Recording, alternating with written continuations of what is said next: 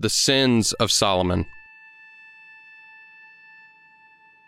King Solomon loved many foreign women in addition to Pharaoh's daughter. Moabite, Ammonite, Edomite, Sidonian, and Hittite women from the nations about which the Lord had told the Israelites, "You must not intermarry with them, and they must not intermarry with you, because they will turn your heart away to follow their gods." To these women Solomon was deeply attached in love.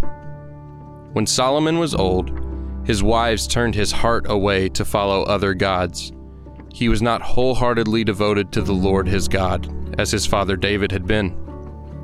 The Lord was angry with Solomon because his heart had turned away from the Lord, the God of Israel, who had appeared to him twice. He had commanded him about this, so that he would not follow other gods, but Solomon did not do what the Lord had commanded. Then the Lord said to Solomon, "Since you have done this, and did not keep my covenant and my statutes, which I commanded you, I will tear the kingdom away from you and give it to your servant. However, I will not do it during your lifetime for the sake of your father David. I will tear it out of your son's hand, yet I will not tear the entire kingdom away from him.